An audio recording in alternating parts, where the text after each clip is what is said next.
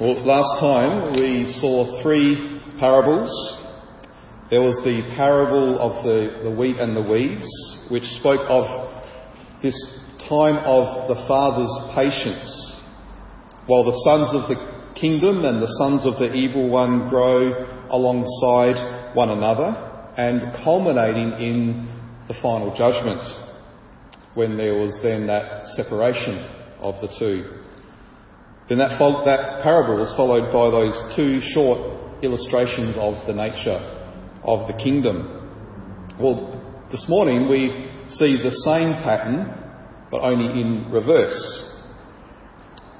Two short parables about the nature of the kingdom, and then followed by the parable of the fish and the fishermen. That parable, see how it stands parallel to the parable of the wheat and the weeds. The good and bad fish correspond to the wheat and the weeds. They're all together in the net for a time, but then comes the day of judgment, and there will be that separation. Now, Jesus connects these three parables with that word again. I don't know if you picked that up. Again, the kingdom of heaven is like. And by doing so, he's actually putting these three together. He's indicating that they all have something in common to say about the kingdom of heaven. So, what is it? What is it that these three parables have in common? Well, it's that in each parable, the main characters, the man, the merchant, the fisherman, they all end up in possession of something valuable. A treasure in a field, a pearl, a catch of quality fish. So, seeing that Jesus puts these three together and that they're in parallel to one another, should actually cause us to read the first two parables maybe a little bit differently to the way that they've been popularly interpreted. I've only ever heard these two parables, the treasure and the pearl, interpreted in such a way that we are the man, we are the merchant, the treasure and the pearl is the kingdom, and we're required to sell, to give up everything that we have in order to gain the kingdom. I don't think that's how we're supposed to read them. Now, there's no question that Jesus did call people to count the cost of discipleship. Jesus told his disciples, if anyone would come after me, let him deny himself, take up his cross and follow me. For whoever would save his life will lose it. But whoever loses his life for my sake will find it. For what will it profit a man if he gains the whole world and forfeits his soul? Or what shall a man give in return for his soul?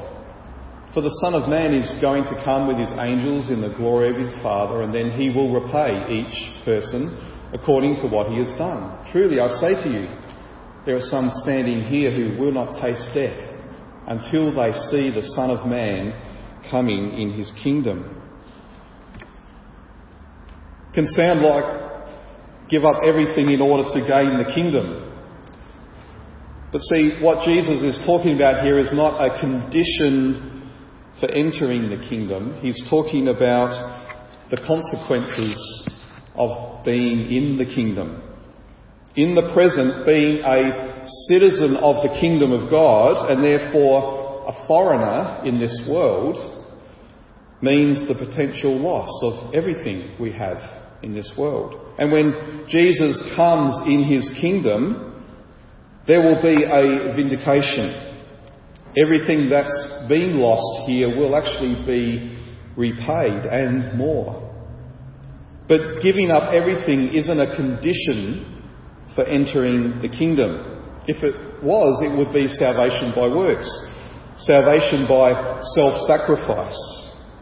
Citizenship in the kingdom isn't a reward for our self-denial. We can't earn our place in the kingdom. It's by grace that the Father opens his doors and welcomes us in as children. What makes us think that everything that we own would be even a fraction of enough to purchase the kingdom? So I don't think these parables are about the cost of discipleship, or at least not about the cost to us. Approaching them in that way emphasises our actions. And as we've seen in the last 2 weeks, the parables are first and foremost about the action of Christ, of the Son of Man, the King in his kingdom. They're pictures of how he goes about exercising his authority in his kingdom. And we see that in the parable of the fish. He's not specifically mentioned, but he's implied. He is the owner of the fishing boat. And his servants, the angels, they do the work of making sure the good fish, the sons of the kingdom, are separated out and kept. So we need to look at the other two parables in the same way. And when we do, we see that they are magnificent pictures of the gospel. Who is the man who finds the treasure and the merchant who finds the pearl? It's Jesus. So what then is the treasure and the pearl? Well, it's not a what, it's not the kingdom, it's us. The Son of Man has come and sought us out.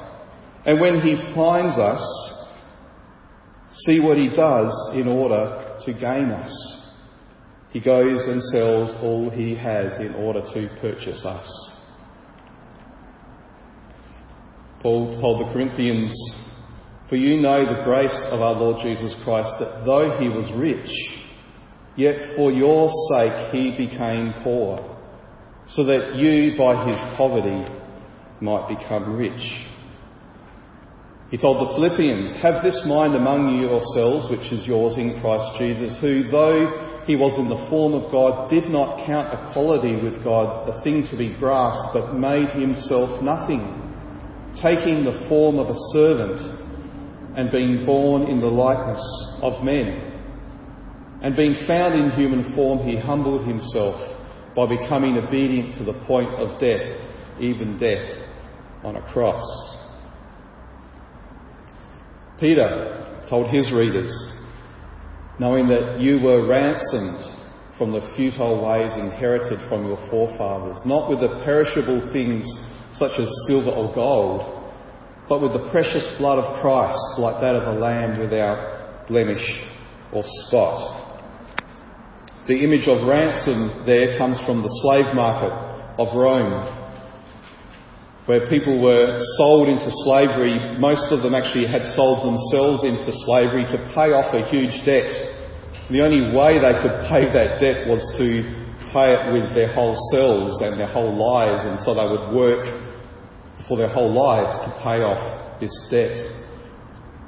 But if someone came along and said to them, "I'll pay your debt for you," then that person was freed. Sometimes I might come to a relative of mine who was in slavery and say, "Well, I actually don't have the money to pay off your debt, but what I can do for you is I can take your place. I can take upon your position of slavery so that you can go free." And there's a few instances historically we know that was actually what people did. When Christ ransomed us from our futile ways, he came and he stepped into our place. He gave all of himself. All that he owns, he gave in order to purchase us. See the great love with which he's loved us. I think we can be tempted to trivialise the work of salvation because we think it was trivial for God to do it. After all, he is God. His resources are infinite. So what's 3 days of suffering on a cross when you are eternal? Well, salvation is far from trivial. Its significance goes right back to creation, God's purpose for creating the universe. Why did he do it? Why did he create the world? Was it because he was bored? Was it just something that he did on the side while he's also focusing on other more important things? Colossians 1:16 tells us that all things in heaven and earth, visible and invisible, were created by him, that's Christ, through him and for him. The universe, the creation, is the Father's gift to his only begotten beloved Son. And the Father's plan is that the Son would be honoured and glorified as his image bearers lead all of creation in spirit-filled worship of the Son. Jonathan Edwards was an 18th century theologian. He expressed it in this way, and it's there in your newsletters. The creation of the world seems to have been especially for this end, that the eternal Son of God might obtain a spouse, whom he might fully exercise the infinite benevolence of his nature, and to whom he might, as it were, open and pour forth all that immense fountain of condescension, love and grace that was in his heart, and that in this way God might be glorified. Condescension there in Edward's time didn't have the negative connotations that it has today when we say someone is condescending. It simply means he, from his lofty position, was willing to come down and humble himself to where we are. So the creation of the universe is no trivial thing. It is so that God may be glorified. You exist, I exist, so that God may be glorified. But not just with our creation, but also our salvation. It was planned from before the foundation of the world, ultimately also with the goal that God will be glorified. The Father is infinitely wise and powerful. He could have come up with any number of ways to pour out honour and love upon his Son. And we can't even begin to imagine what those ways would be.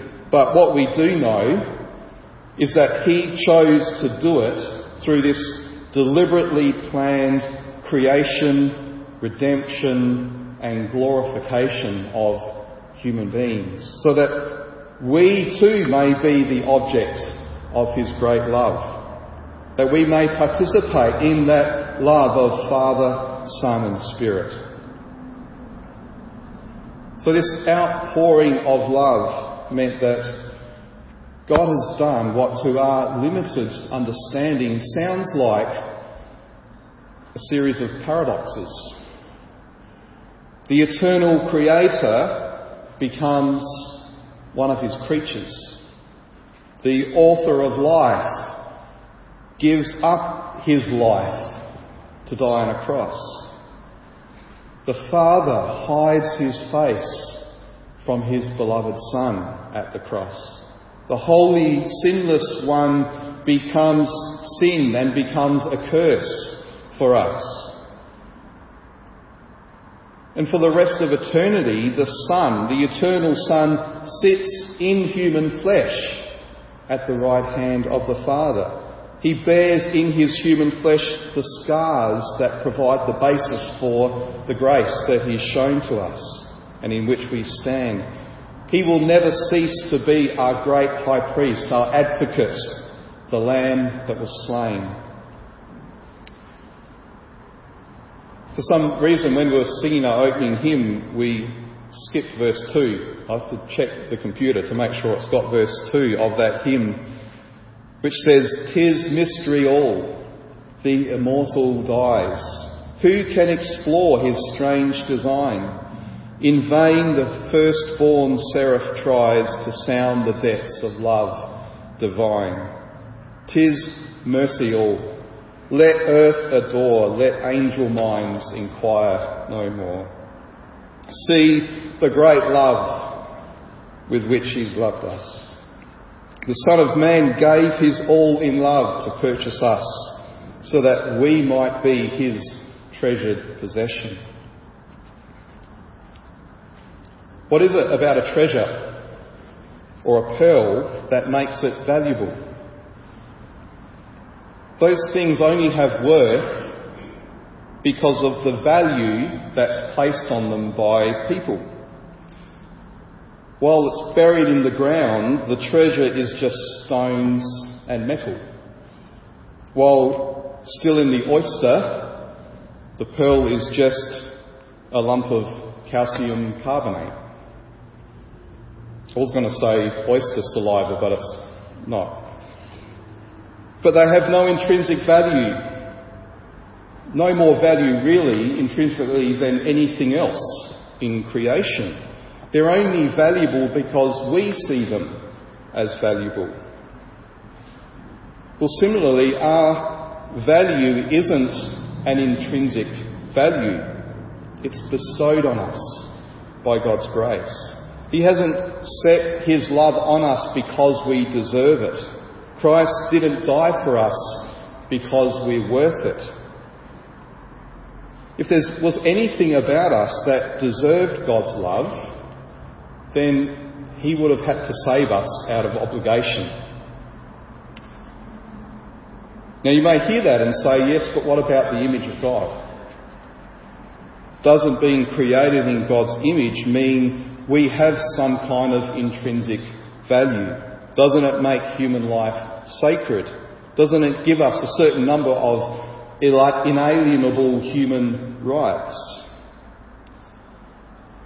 Well, firstly, it's important to see that the few occasions that the Bible speaks of human beings being in the image of God, it speaks not in terms of human rights, but in terms of human responsibility. In other words, the fact that human beings are made in the image of God doesn't mean that I have permission to stand up for my rights, but that I have a duty to stand up for others.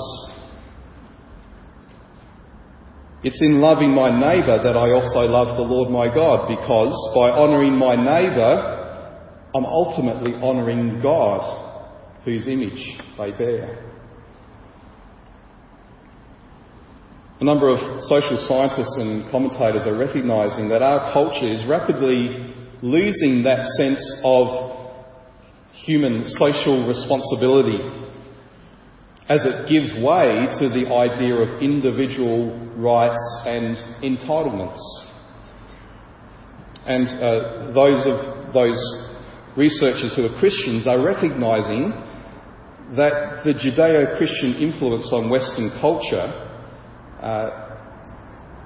is declining, and what's happening is that we are wanting the benefits of God's presence, but without God himself. So we want to hang on to the idea of respect for each individual person, which comes from this uniquely biblical idea of being a divine image bearer. And in the biblical framework, what that means outworking is I love my neighbour as myself. I'm more concerned about the rights, the needs of others, rather than standing up for my rights and needs. But we've jettisoned God from the equation.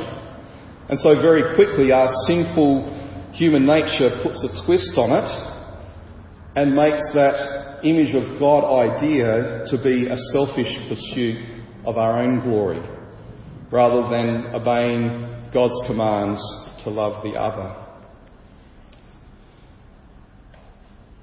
But also, whatever value the image of God gives to a human being, we've actually forfeited any right to claim it for ourselves because of our sinful rebellion. We've exchanged the glory of God for idols and images of things in the creation. So who are we then to claim any right to worth or to glory when we've sought to deface God's worth and God's glory? But see the great love with which He's loved us. The Son of God sought us and found us when we had no worth, when we had no worthiness. And He has placed upon us by grace such great value that we are now called children of God. We are sons and heirs. We are beloved and precious and treasured. This is a glorious freedom that we may live in Christ. To know salvation isn't just a mere ticket to get into heaven, but it's been taken from the garbage heap and placed at the centre of the Father's affections in Christ. When we know this great love and approval from the Father, then we're set free from our insatiable urge to earn love and to seek love and approval from anyone else. There's a catch cry at the end of a popular American reality TV show. They always close the show with this statement: if you don't love yourself, how in the hell are you going to love somebody else? Nothing could be further from the truth. Yet this is the catch cry of today's world, isn't it? The true cry is, if you don't know the love of the Father for you in Jesus Christ, how in the hell are you going to love anybody else? Without the security of God's free, unmerited, unconditional love as expressed in the cross and the resurrection of Jesus, we'll remain on this endless quest to love ourselves and to try and make other people love us. So Jesus doesn't say you must sell everything to make yourself worthy of the kingdom of God. Instead, He says, you may come freely into the kingdom of God because I have sold everything I have to make you my own. Well, our passage concludes with one more short parable. Therefore, every scribe who has been trained for the kingdom of heaven is like a master of a house who brings out of his treasure what is old, what is new, and what is old. Now, Jesus has just asked, have you understood all these things? Meaning this whole series of parables in chapter 13.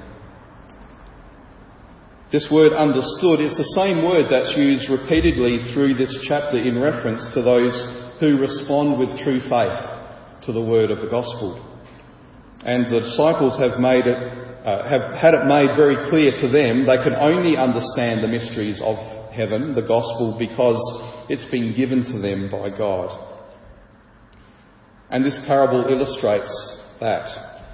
See, the master of this household is wealthy. He has both old and new treasure in his storehouse. He's got treasure that's been recently received, as well as that which, because he's wealthy, he's been able to store up and to save. The mysteries of the kingdom of heaven aren't a bit of useful and interesting information. They're not the bare minimum that we need to know to make sure that we gain entry into the kingdom. They are the deep riches of God Himself. In His revelation of Himself to us, God has opened up His very mind, His very heart to us. He's enabled us as His sons and daughters to see and wonder things that Peter says, things into which angels long to look. And that's where Wesley got the line from that hymn. There's another quotation that's there in your newsletters from Carl Henry, It's a longer quotation, but I want to read it because it's from a 5-volume set of books called Authority, God, Revelation and Authority. So it's an academic work, but as you read it, if you've got the time to read it, you see for him it wasn't just academics, this was a living thing for him. He says, divine revelation palpitates with human surprise. Like a fiery bolt of lightning that unexpectedly zooms towards us and scores a direct hit. Like an earthquake that suddenly shakes and engulfs us. Its somersaults our private thoughts to abrupt awareness of ultimate destiny.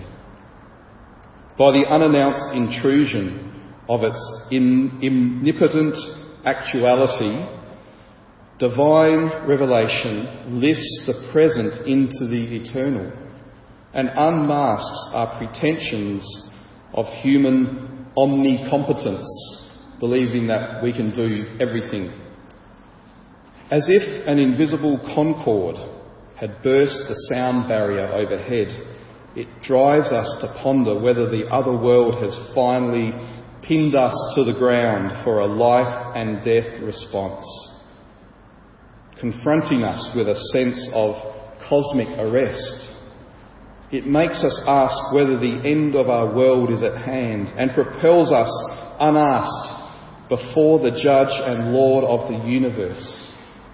Like some piercing air raid siren, it sends us scurrying from life's preoccupations and warns us that no escape remains if we neglect the only sure sanctuary. Even once for all revelation that has occurred in another time and place fills us with awe and wonder through its ongoing significance and bears the character almost of a fresh miracle. I think the picture also of the new and old treasures is not just a reference to the wealth of this master of the household, but it's a reference to the fact that in Christ, God has done a new thing. But it's built on the foundation of the old. He's established a new covenant in his blood, and it was prefigured in the old covenant temple and sacrifices. He's given us the new commandment to love one another as he has loved us. And in that new commandment, he himself has fulfilled it and displayed it. And we're called to obey it, not by some burdensome obligation to the law, but in the freedom of grace. But we're told in 1 John that this new commandment is also an old commandment. It's the same commandment that's been in place ever since the beginning. All that we have, which is new in Christ, is built on the foundation of the old. The character of God himself displayed in the law, the accounts of his mighty works and wonders throughout history, all that we called what we call the Old Testament, that which Jesus came not to abolish but to fulfill. We saw that new and old dynamic in the Sermon on the Mount, where Jesus didn't teach anything that was technically different from the covenant that was given 1,500 years earlier through Moses, yet it had a newness and a vitality about it because it was taught by the same Lord himself who gave it at Sinai, and he's now come in the flesh to fulfill it. So Jesus says that a scribe trained for the kingdom of heaven has all the riches of the old and the new, the riches of God himself. They can see how the two, the old and the new, how they fit together in this one beautiful, united work of God, sovereignly outworking his plan of salvation. This is the only place that this title, scribe, is used to refer to Jesus' disciples. Every other time it refers to the scribes who in partnership with the Pharisees were opposing Jesus.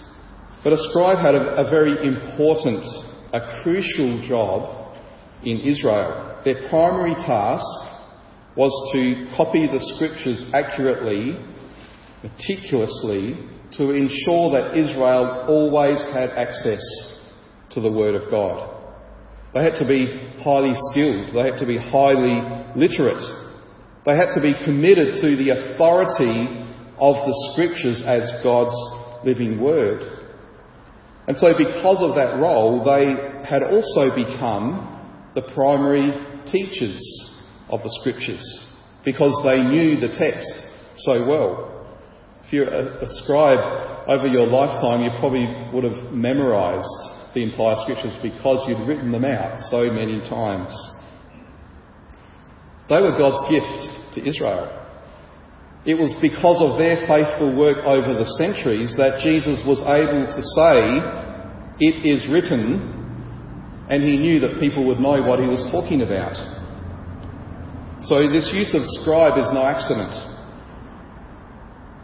How do we know today what Jesus did and said? How can we know him today? Well, it's because his disciples, who were scribes trained for the kingdom of heaven, they wrote down what they were eyewitnesses to. They were trained by Jesus for the kingdom of heaven, and the Spirit enabled them to be those faithful scribes who would make sure that the Word of God would continue even up to this generation. And as the Holy Spirit enables us to read and to understand the Scriptures, we too have this wonderful wealth of God himself and his gospel at our fingertips. So 2 glorious truths we've seen this morning, which we as a church, as God's people, can stand on and live in. Firstly, in Christ, we are God's treasured possession. We're bought with the blood of Christ. We're seated at the Father's right hand. We're sanctified and indwelt by the Holy Spirit. We're justified by his grace and able to walk with our heads held high as we rest in the Father's great love. And secondly, to us, his treasured possession, he has entrusted the treasure of the gospel, the revelation of the mysteries of the kingdom of heaven. A gospel that gives life, that gives freedom to all who hear it and who believe it. It's a gospel that we're called to both guard with our lives, being willing to suffer and even die for.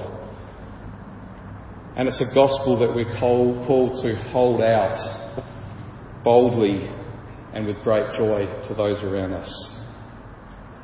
Let's pray.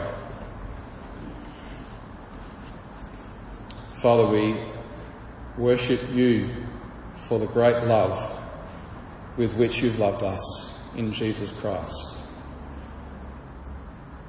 That he has come and sought us out, that he has given his all in order to purchase us and make us your sons and your daughters, your treasured possession. Father, we ask that by your grace we might never lose sight of this great love for us, that we might never forget the depths of our sin, our unworthiness from which you have saved us, but all the more the heights and the width and the breadth of your love to us in Christ. And it's in his name we pray. Amen.